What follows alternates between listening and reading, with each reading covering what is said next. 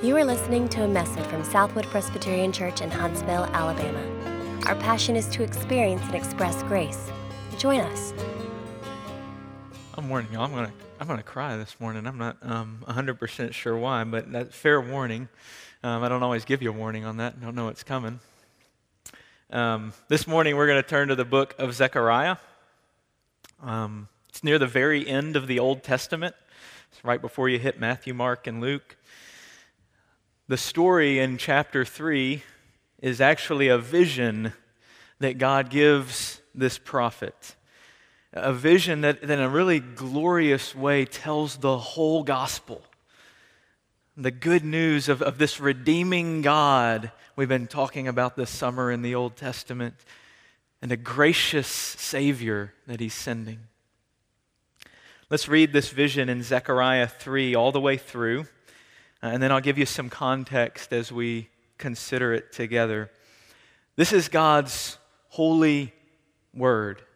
In a world where people often tell you what you want to hear, the only constant source of truth. In a world where things are constantly changing, the only thing you can count on to stay the same. In a world that's full of cynicism, the one thing that always offers hope. Let's listen. Zechariah 3 verse 1. Then he showed me Joshua, the high priest, standing before the angel of the Lord, and Satan standing at his right hand to accuse him. And the Lord said to Satan, "The Lord rebuke you, O Satan. The Lord who has chosen Jerusalem rebuke you. Is not this a brand plucked from the fire?" Now Joshua was standing before the angel, clothed with filthy garments. And the angel said to those who were standing before him, "Remove the filthy garments from him." And to him he said, "Behold, I have taken your iniquity away from you, and I will clothe you with pure vestments." And I said, "Let them put a clean turban on his head." So they put a clean turban on his head and clothed him with garments. And the angel of the Lord was standing by. And the angel of the Lord solemnly assured Joshua, "Thus says the Lord of hosts, if you will walk in my ways and keep my charge, then you shall rule my house and have charge of my courts, and I will give you the right of access among those who are standing here.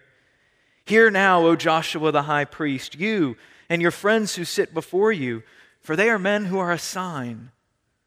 Behold, I will bring my servant, the branch.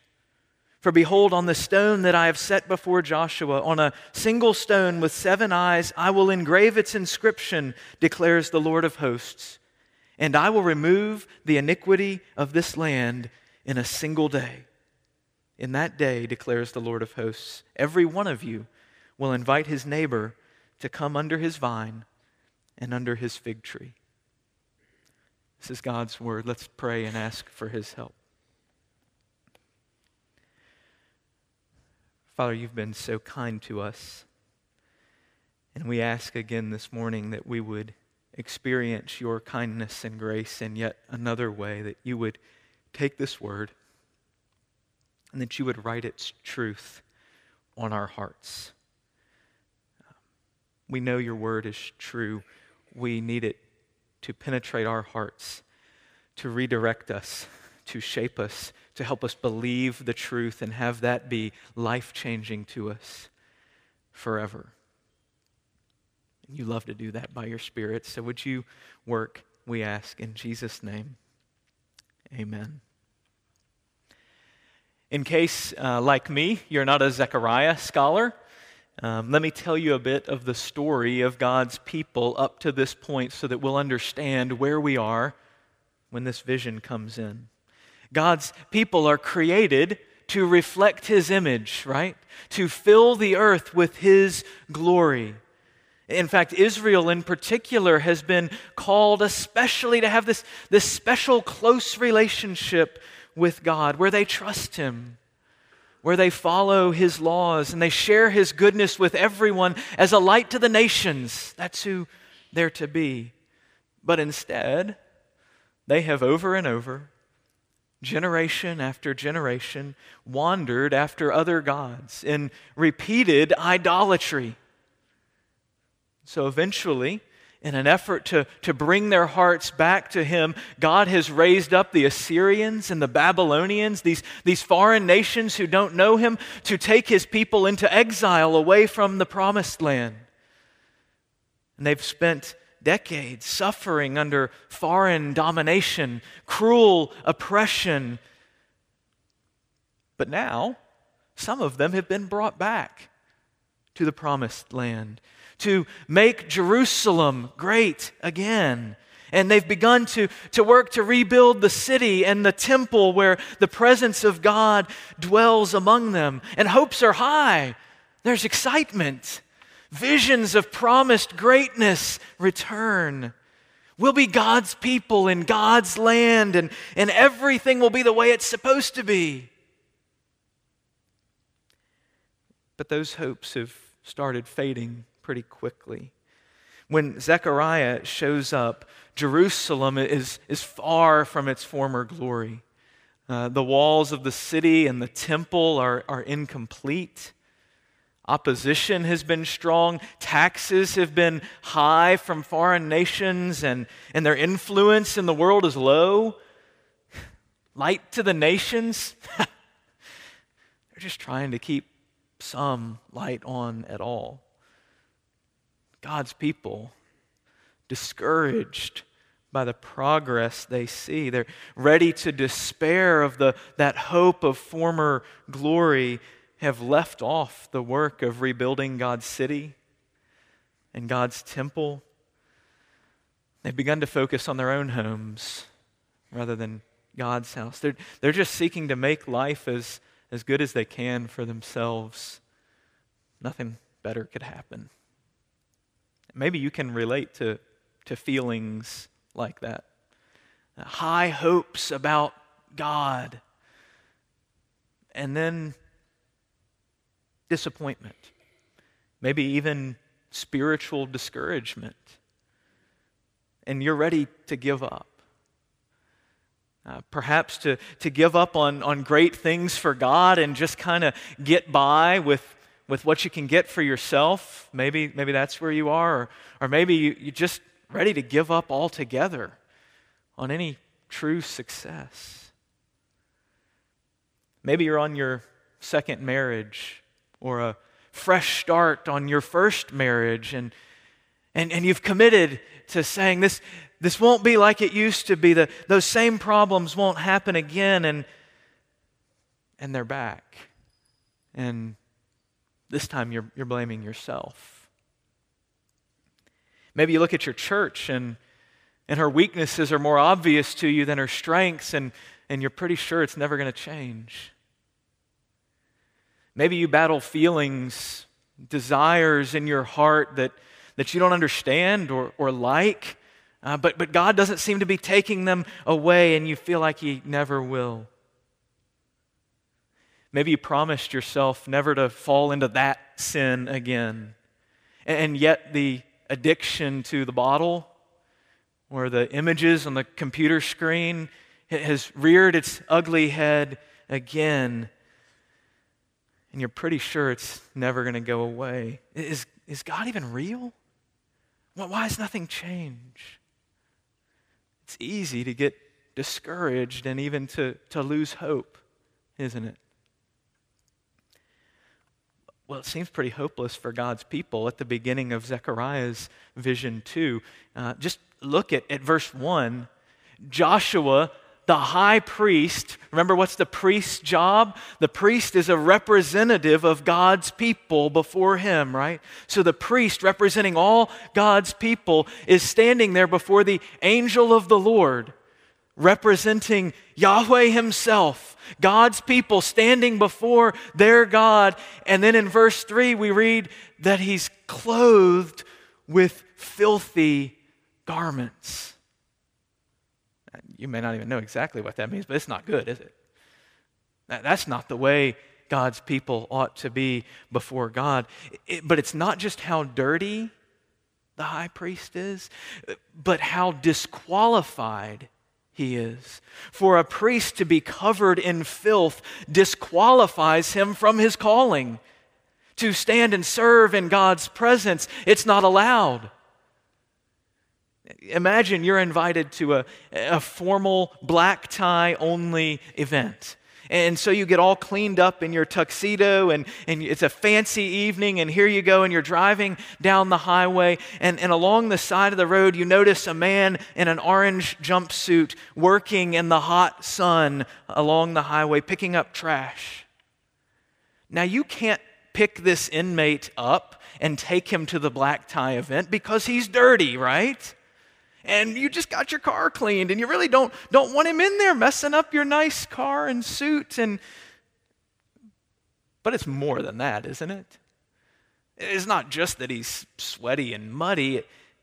You can't pick him up and drive off anywhere with him because he's disqualified as a convict from leaving, from getting in your car, and certainly from going to a black tie event. Come back to the orange jumpsuit and black tie in a minute.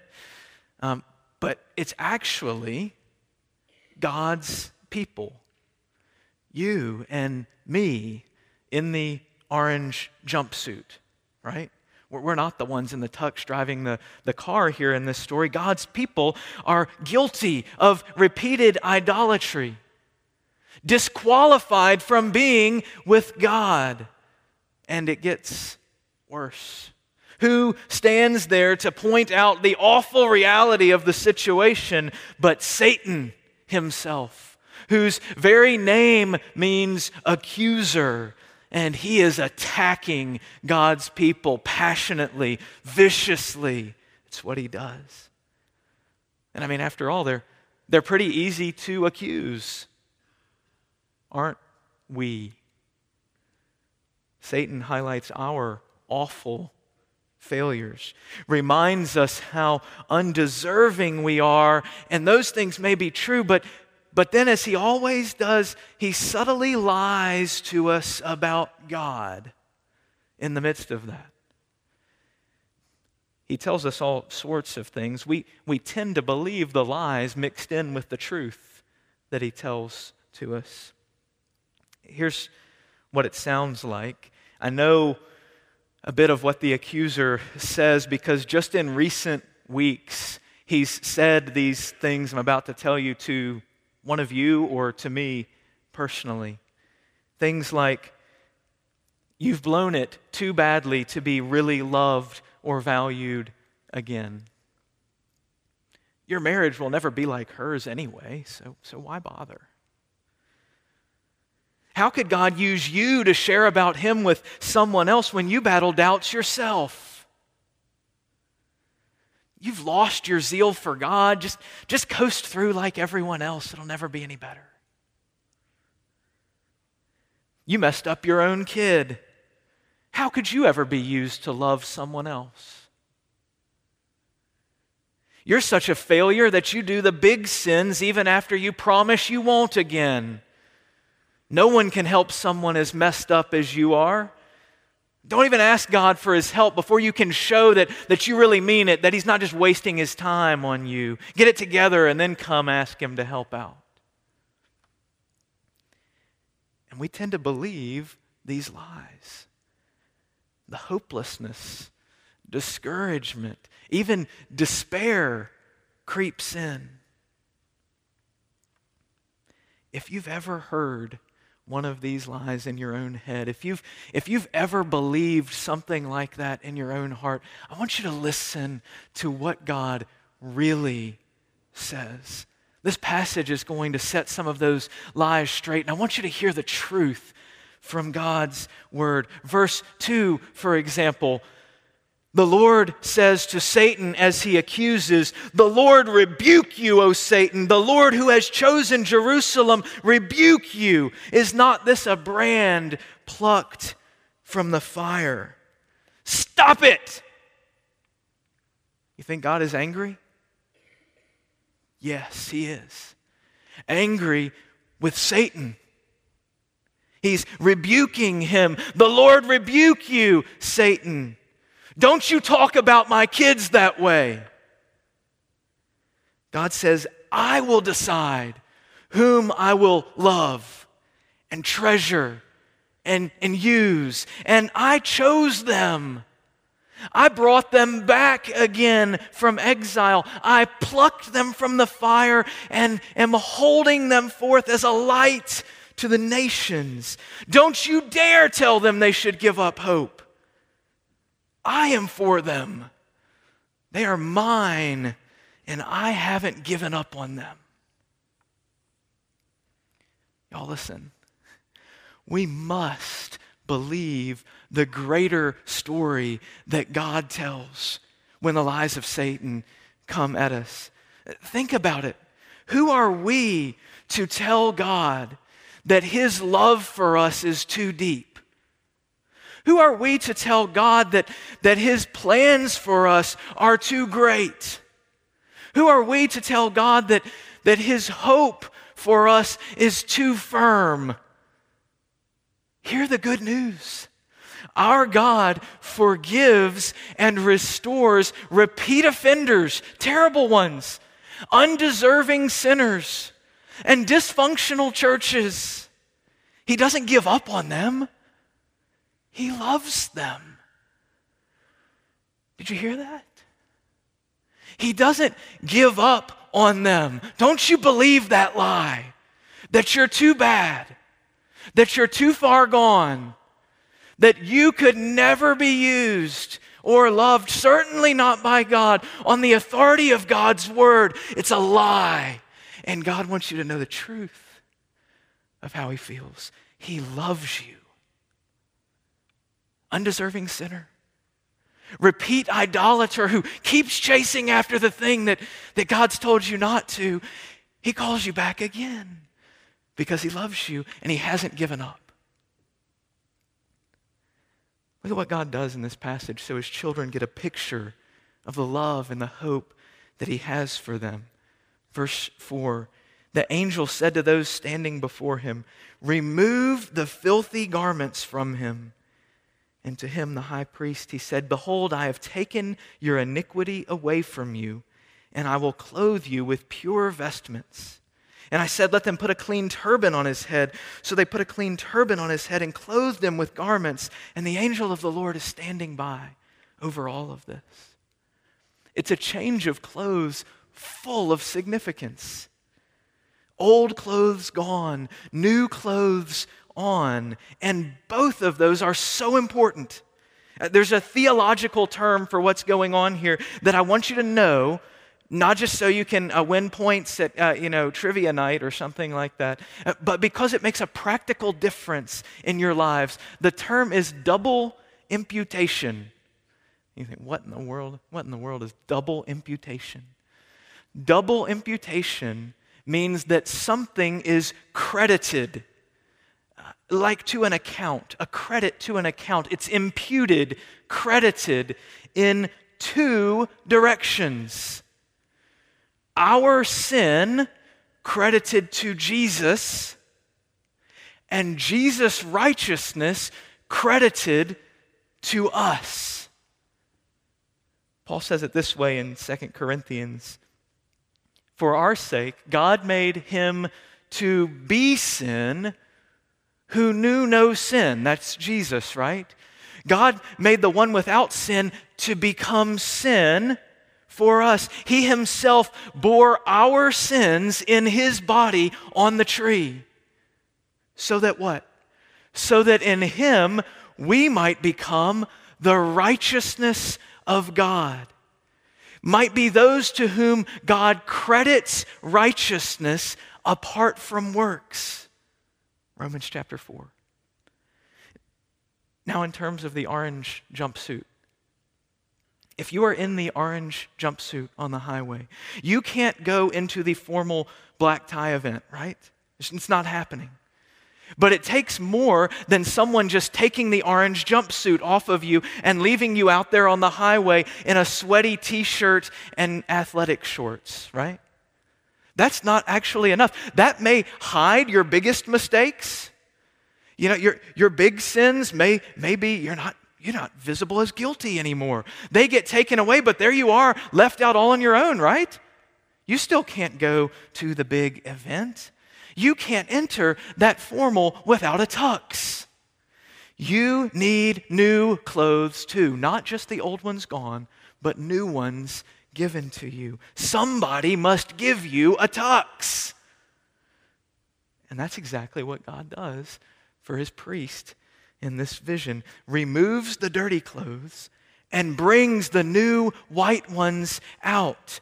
The only way he's allowed to stand and serve in God's presence again. Double imputation. You remember that? Or at least you remember what happens. You're not standing out on the highway stranded all by yourself, just relieved of your sins, but on your own from this point. No, you're dressed in these sparklingly clean garments of Jesus' righteousness and ushered right into God's presence. Remember, it's God who does both of those things. What does he say? I have taken away, and I will clothe. We tend to look for hope in ourselves, don't we? And so why do we despair? Because we look in ourselves, and when we get honest enough, we get discouraged and think there's nothing to hope in here. And God says to you this morning, the only place you can find hope is in his gracious mercy. He does the cleansing. See, that's how we know we don't have to clean ourselves up before we come to God, because God does the cleansing. It's his job. He loves it. You can't take that from him. He's the one who does the cleansing. You have to come dirty to him, and he washes you clean.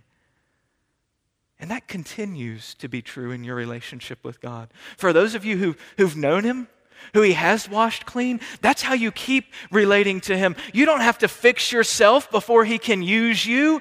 He does that. Double imputation. I'm forgiven and I'm righteous, radiant. Maybe kids, you can think about the picture of Cinderella. Have you seen the movie? Like the old one with cartoons in it. You know, Cinderella there as she's getting ready to go to the ball, and then what happens with her stepsisters? What do? They tear her dress, and there she is, Cinderella left in shreds with just rags hanging off of her, right? And she's crying and despairing. Why? Because you can't go to the ball dressed like that, and she can't fix herself.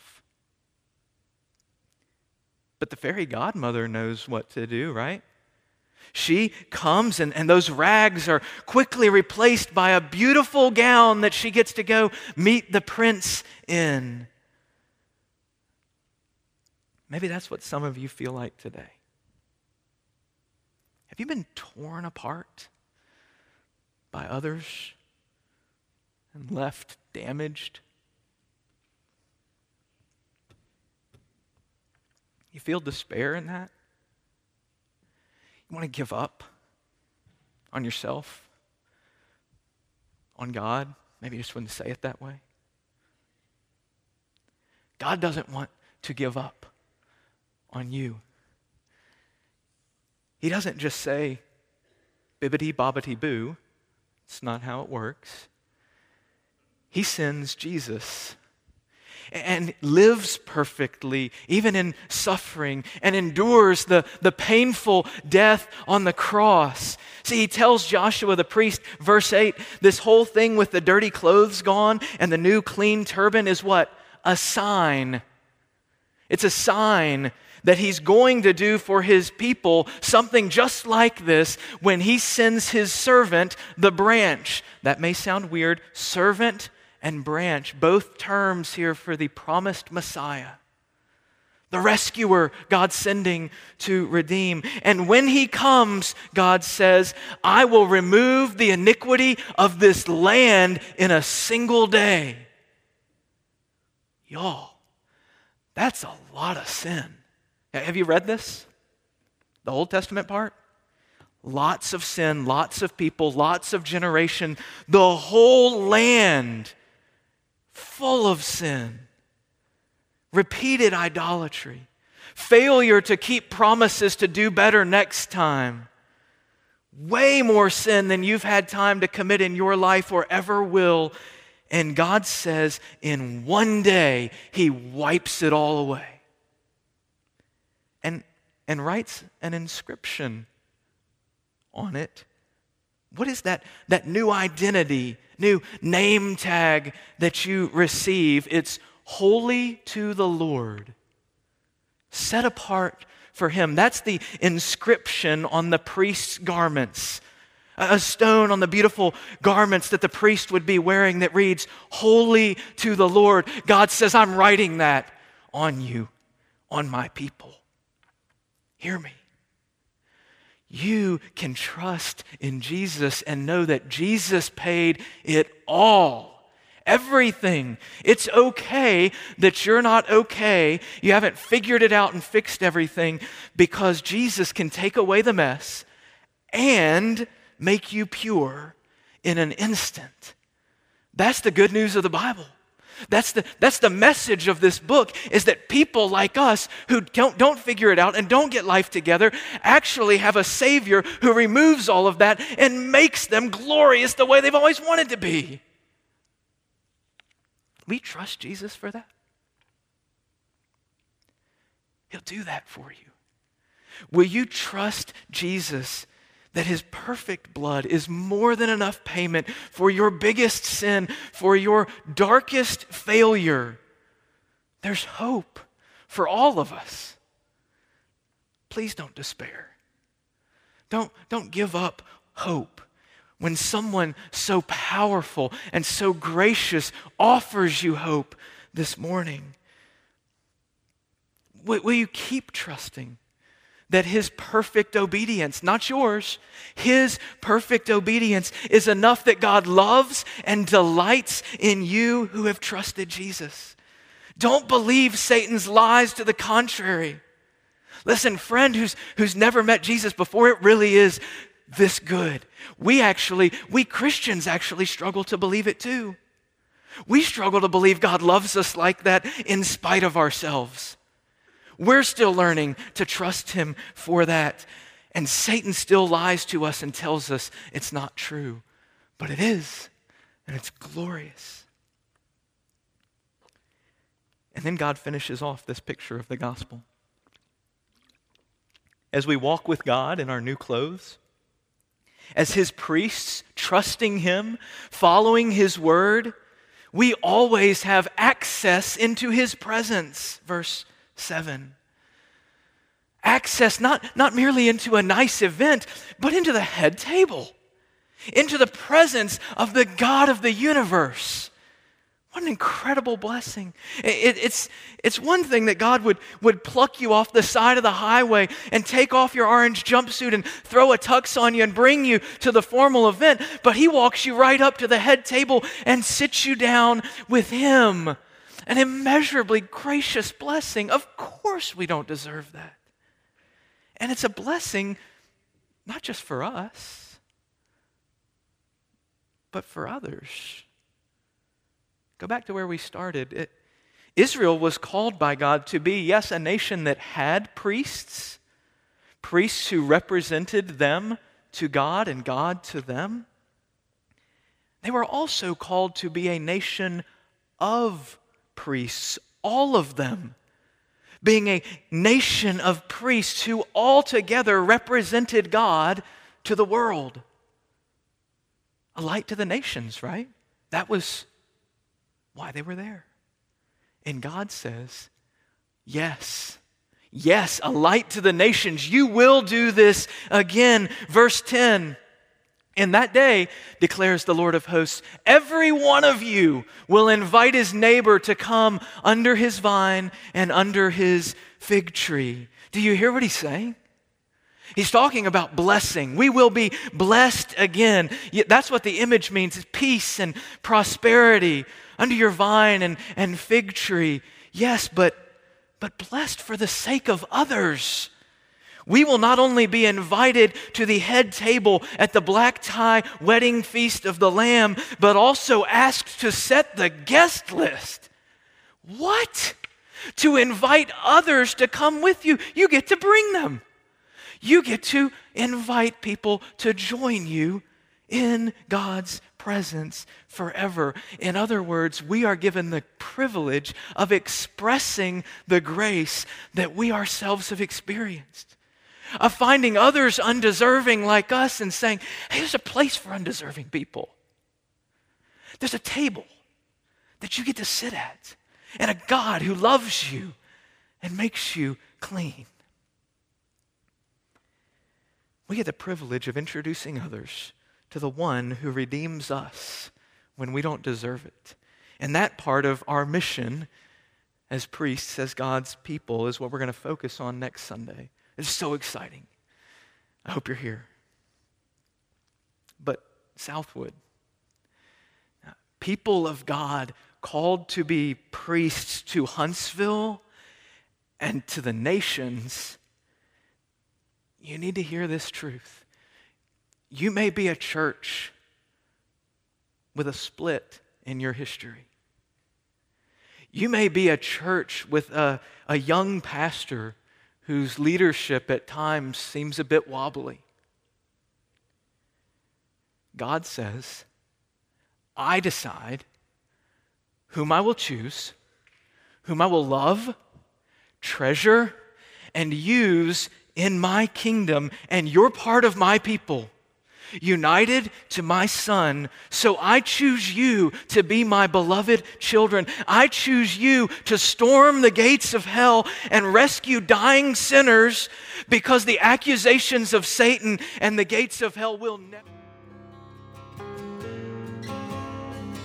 For more information, visit us online at southwood.org.